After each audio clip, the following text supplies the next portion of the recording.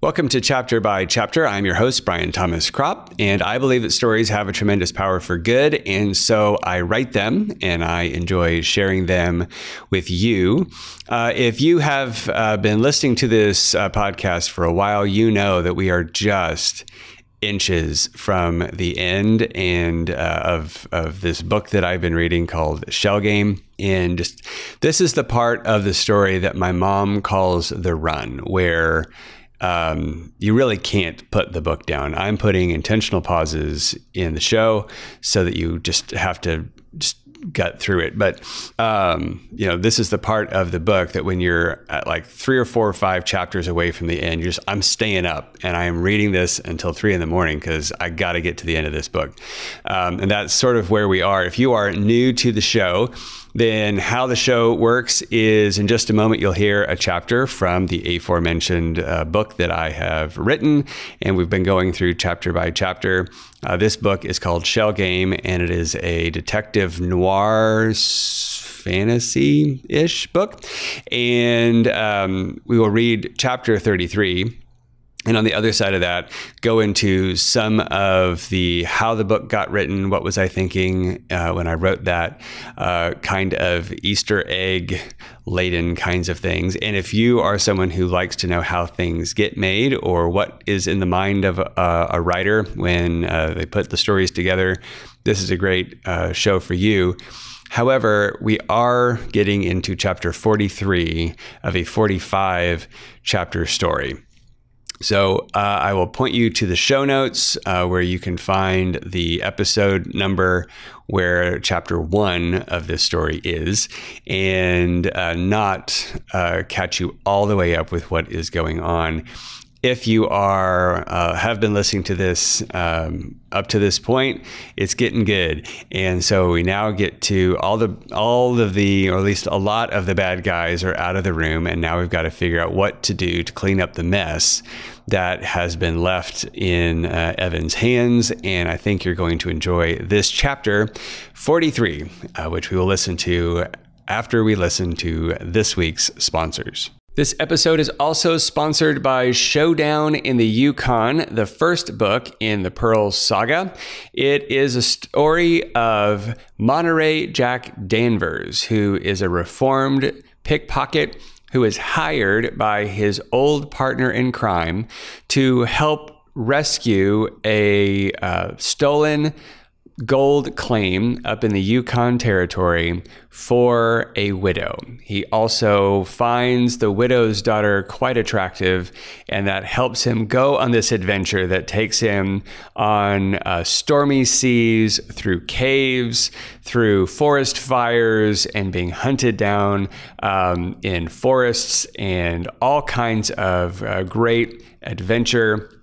And the big question is, will they be able to rescue this gold mine, this gold claim back from the evil man who took it from this poor widow woman? And then what kind of man does Monterey Jack Danvers turn into by the end of the story?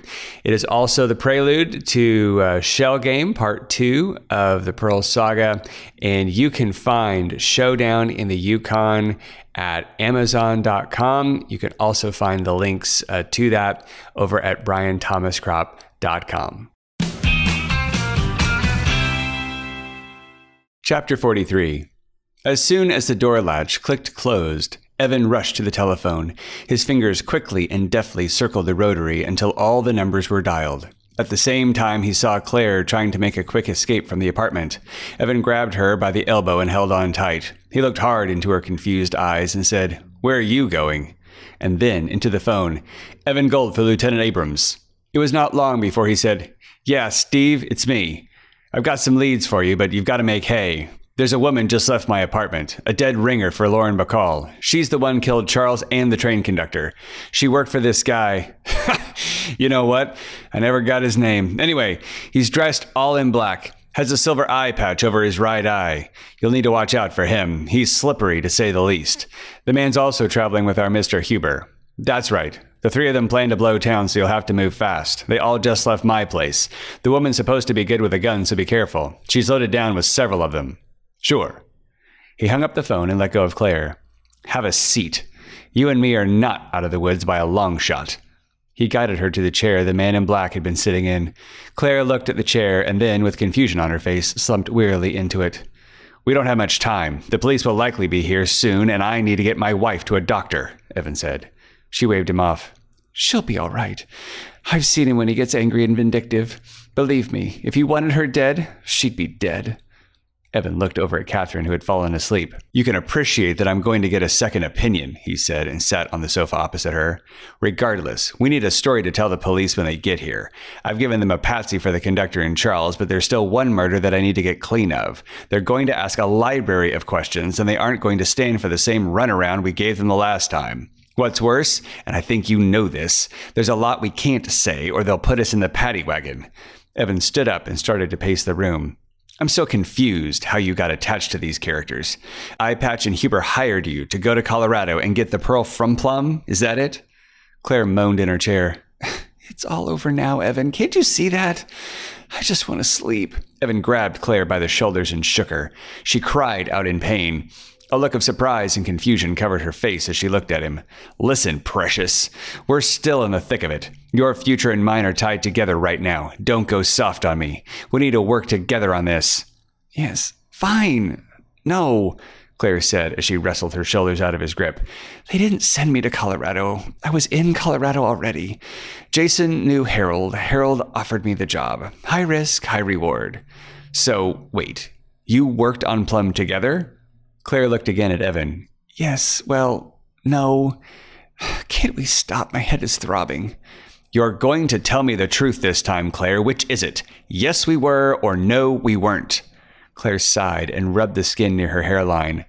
"Harold was looking to do a double cross. Unnerving how I found out. It was clumsy. Smash and grab, then run away like no one had thought of that already. You must believe me. I had no idea the pearl was... What was that?" She looked to the spot where moments before Lillian had stood in radiant glory. "So much light!" She tried to squeeze the memory of the past few minutes from her eyes. "All we knew was it was a priceless pearl. Nothing more, nothing alive. You have to believe me." She looked at the upturned coffee table and the pearl dust scattered over the carpet. "All for nothing." "Come on, Claire. Go on," Evan pressed. "I found out about the double cross. I started to see that I was about to get cut out of everything." "So that's when you involved Charles to keep things honest?" Evan asked. Claire nodded. "So Charles was, what? Accountability? An insurance policy to make sure everything's on the up and up? Honor among thieves and all that?" "No. We figured if Harold was going to double-cross us, we should double-cross him. We made sure we kept his grubby hands full with something else." "Something else?" "We made it look like he robbed a store. The police occupied him while we made our move." Claire smiled at the thought of it, and then her brows shifted from a memory of something. She looked back at the table of dust with sadness. "Jason and I had talked about making a fake. We'd seen the pearl once, and Jason said he knew a guy who could do it on the quick. The idea was to keep the real pearl for ourselves and give the fake to Harold. We decided in the end not to do that plan. I can't remember why. But I guess Jason went with the plan anyway to double-cross me." "Then?" Evan asked. Claire wiped away a tear. "It was my job to lift the pearl from Plum. He gave it to me easily enough. People can be so gullible sometimes. I showed it to Jason. In the morning, I guess he made the switch while I slept. The next day, I met up with the railroad man. I worked out a deal with him to bring it here on a certain run on a certain day. I knew I couldn't trust Harold, and I thought I could trust Jason. But you can never be too careful. However, I knew I could trust myself. Always look out for yourself. That's the #1 rule, right? It seemed like the best plan. I thought I'd seen every play." "So what? You and Charles take different trains here to throw off the scent?" Claire nodded. "Didn't want to be seen together. And we wanted to be hard to follow, so we took different routes. He arrived a few days before me, the conductor a few days after that. By the time I left, our boss was in town breathing all kinds of threats to Harold and me. I didn't want to risk more than necessary, so I escaped a little ahead of schedule." "Old Eye Patch scared you, did he?" She gave a small, cynical laugh. "I knew. If he found out, would we... Her voice trailed off, unable to finish the words. When I arrived in Athens, I knew all I had to do was lay low, bide my time till the train arrived. I also needed to find where Jason was in case our boss was able to get to Charles and cut me out of the deal altogether. She looked at Evan.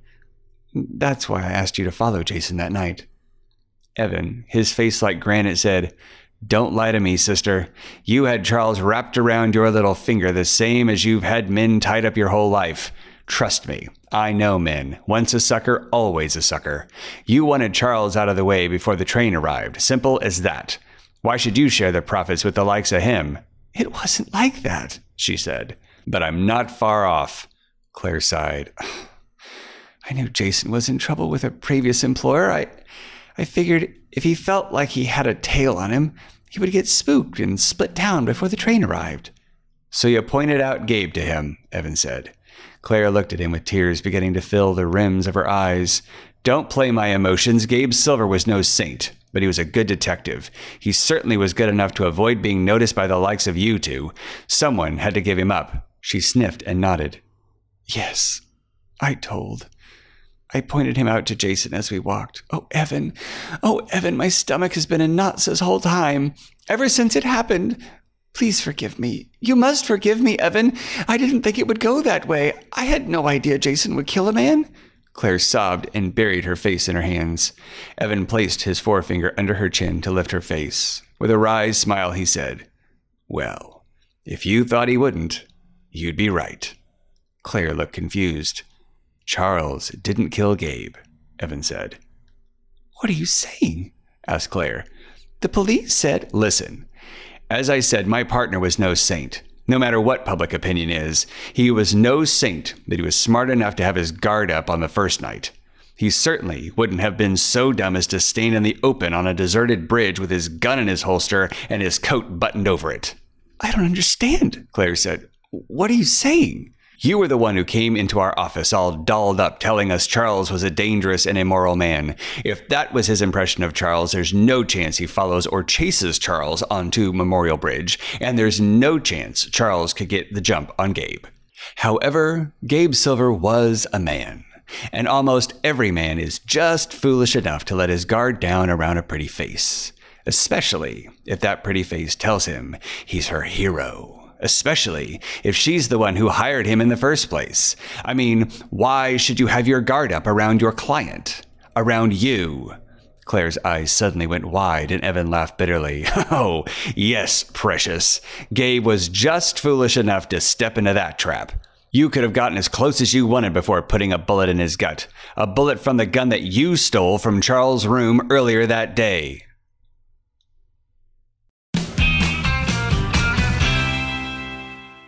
So did you see that coming? Huh? Did you?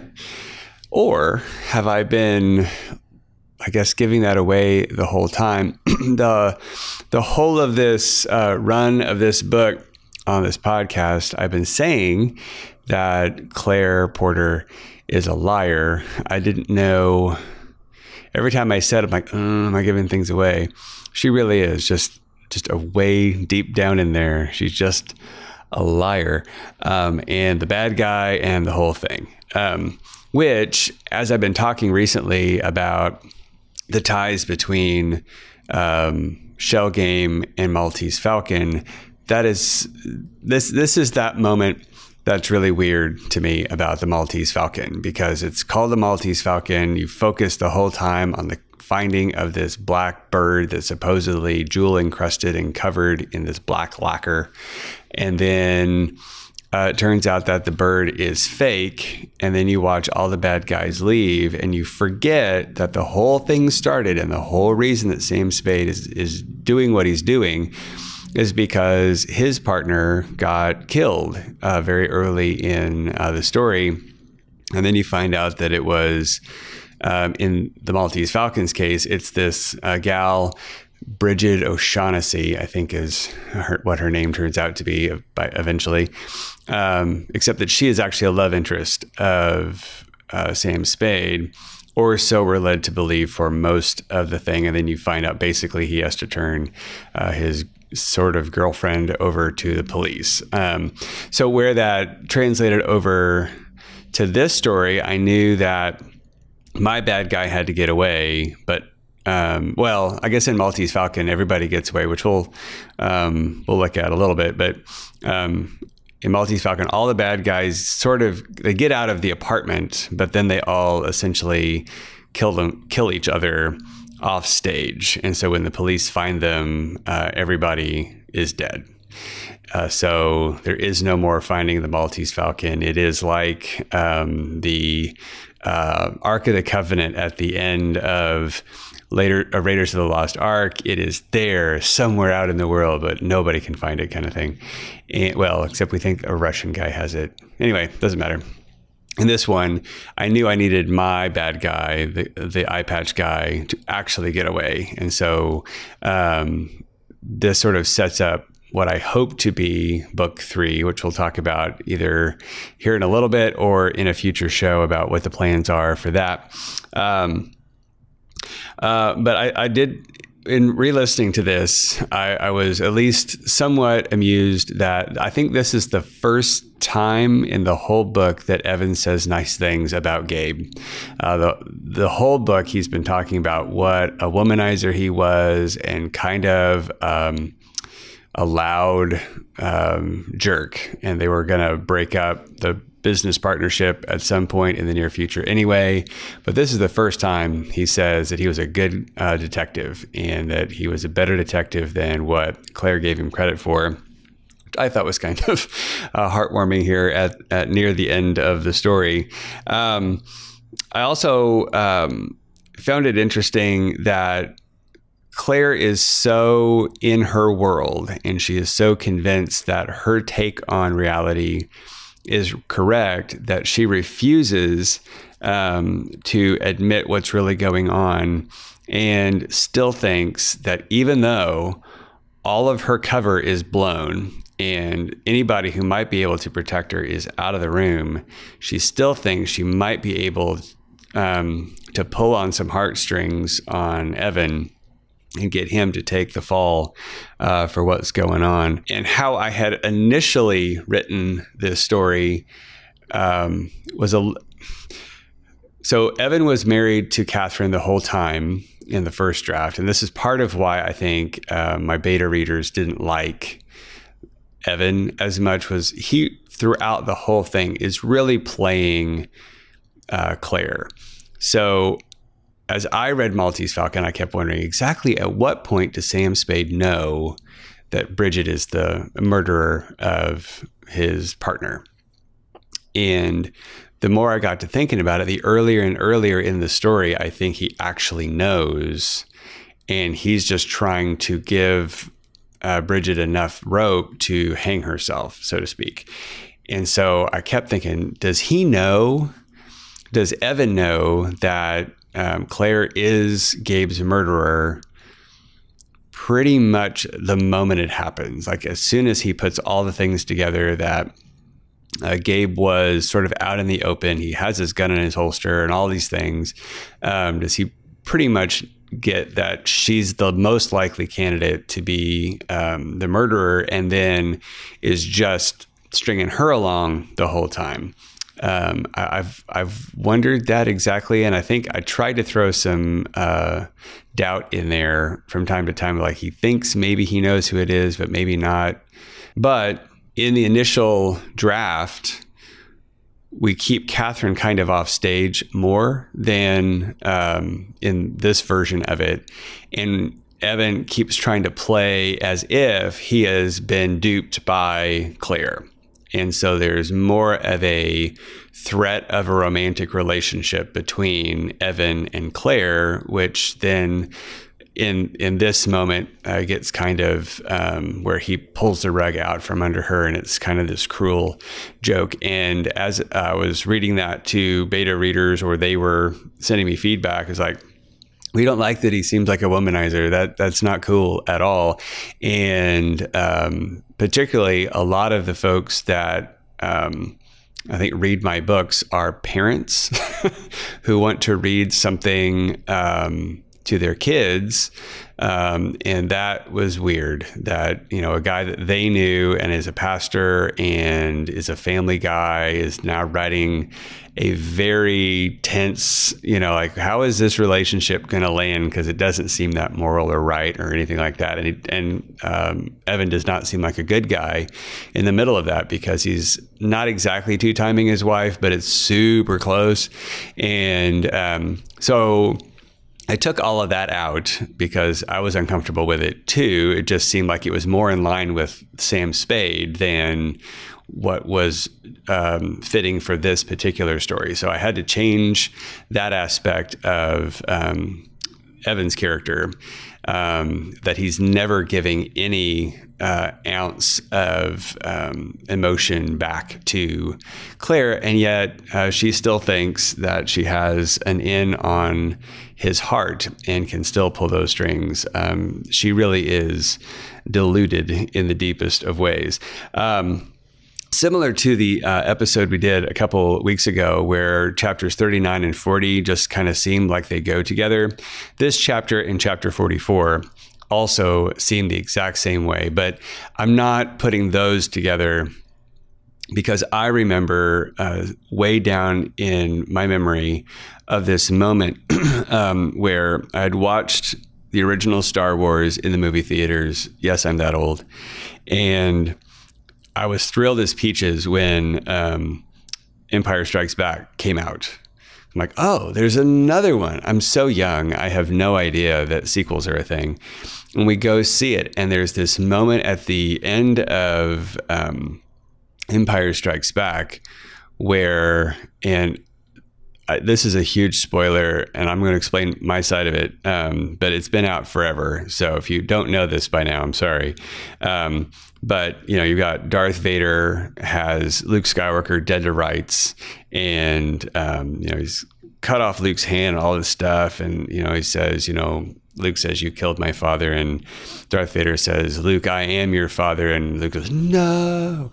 And I remember at the age of 7, I think, when Empire Strikes Back came out, I thought for certain that Darth Vader was lying. I didn't even take it as a shocking statement where he says, I am your father. I think now it's one of those moments where you try to capture someone who's never seen it and try to get this look of like, what, on their face. But I'm like, he's a bad guy. Certainly he's lying. I never even thought that he actually was Luke's father.